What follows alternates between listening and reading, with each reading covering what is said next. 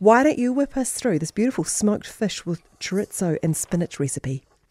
No problem at all. So what you want to do is take, I've got 250 grams of good quality chorizo sausage, and just take the skins off, because we don't necessarily want the sausage itself. We want what's inside it. We want the meat. We want all that tasty meat. So take the skins off, break the meat into chunks, and then heat up your Elzen fry pan, and then chuck in a little bit of oil. You don't need much. It's really just to get the oil starting of the chorizo itself, because it will start to release its own oil.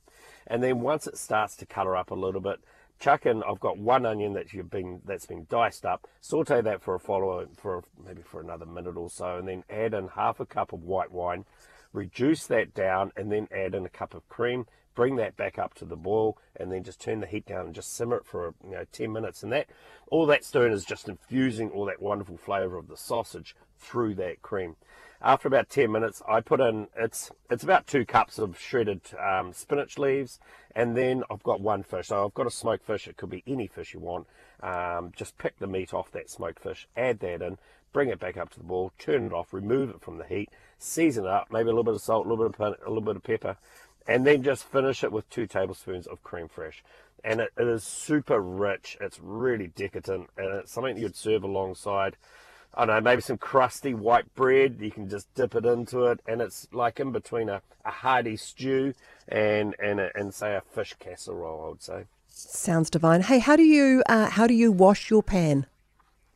All I do afterwards is you put a bit of water, a little bit of warm water, and just let it stand for a couple of minutes, just for it to soften, and then you just use a plastic brush, or just your dishwashing brush, clean it out. And then the trick there is I just put it back onto the element, and I just heat it up again, and that dries the pan right out. And then you just turn the element off, and Bob's your auntie. Good as gold. You never use the old wire scrubbers on them, do you? Try not to, because what the big difference with this pan is, what we've done is, after the casting, we've actually put another grind on it, and so the surface of the top and the bottom of the pan is super, super smooth. And so it works really well in induction, but it's also virtually non-stick. Thank you so much, Mike. Enjoy the rest of your Father's Day.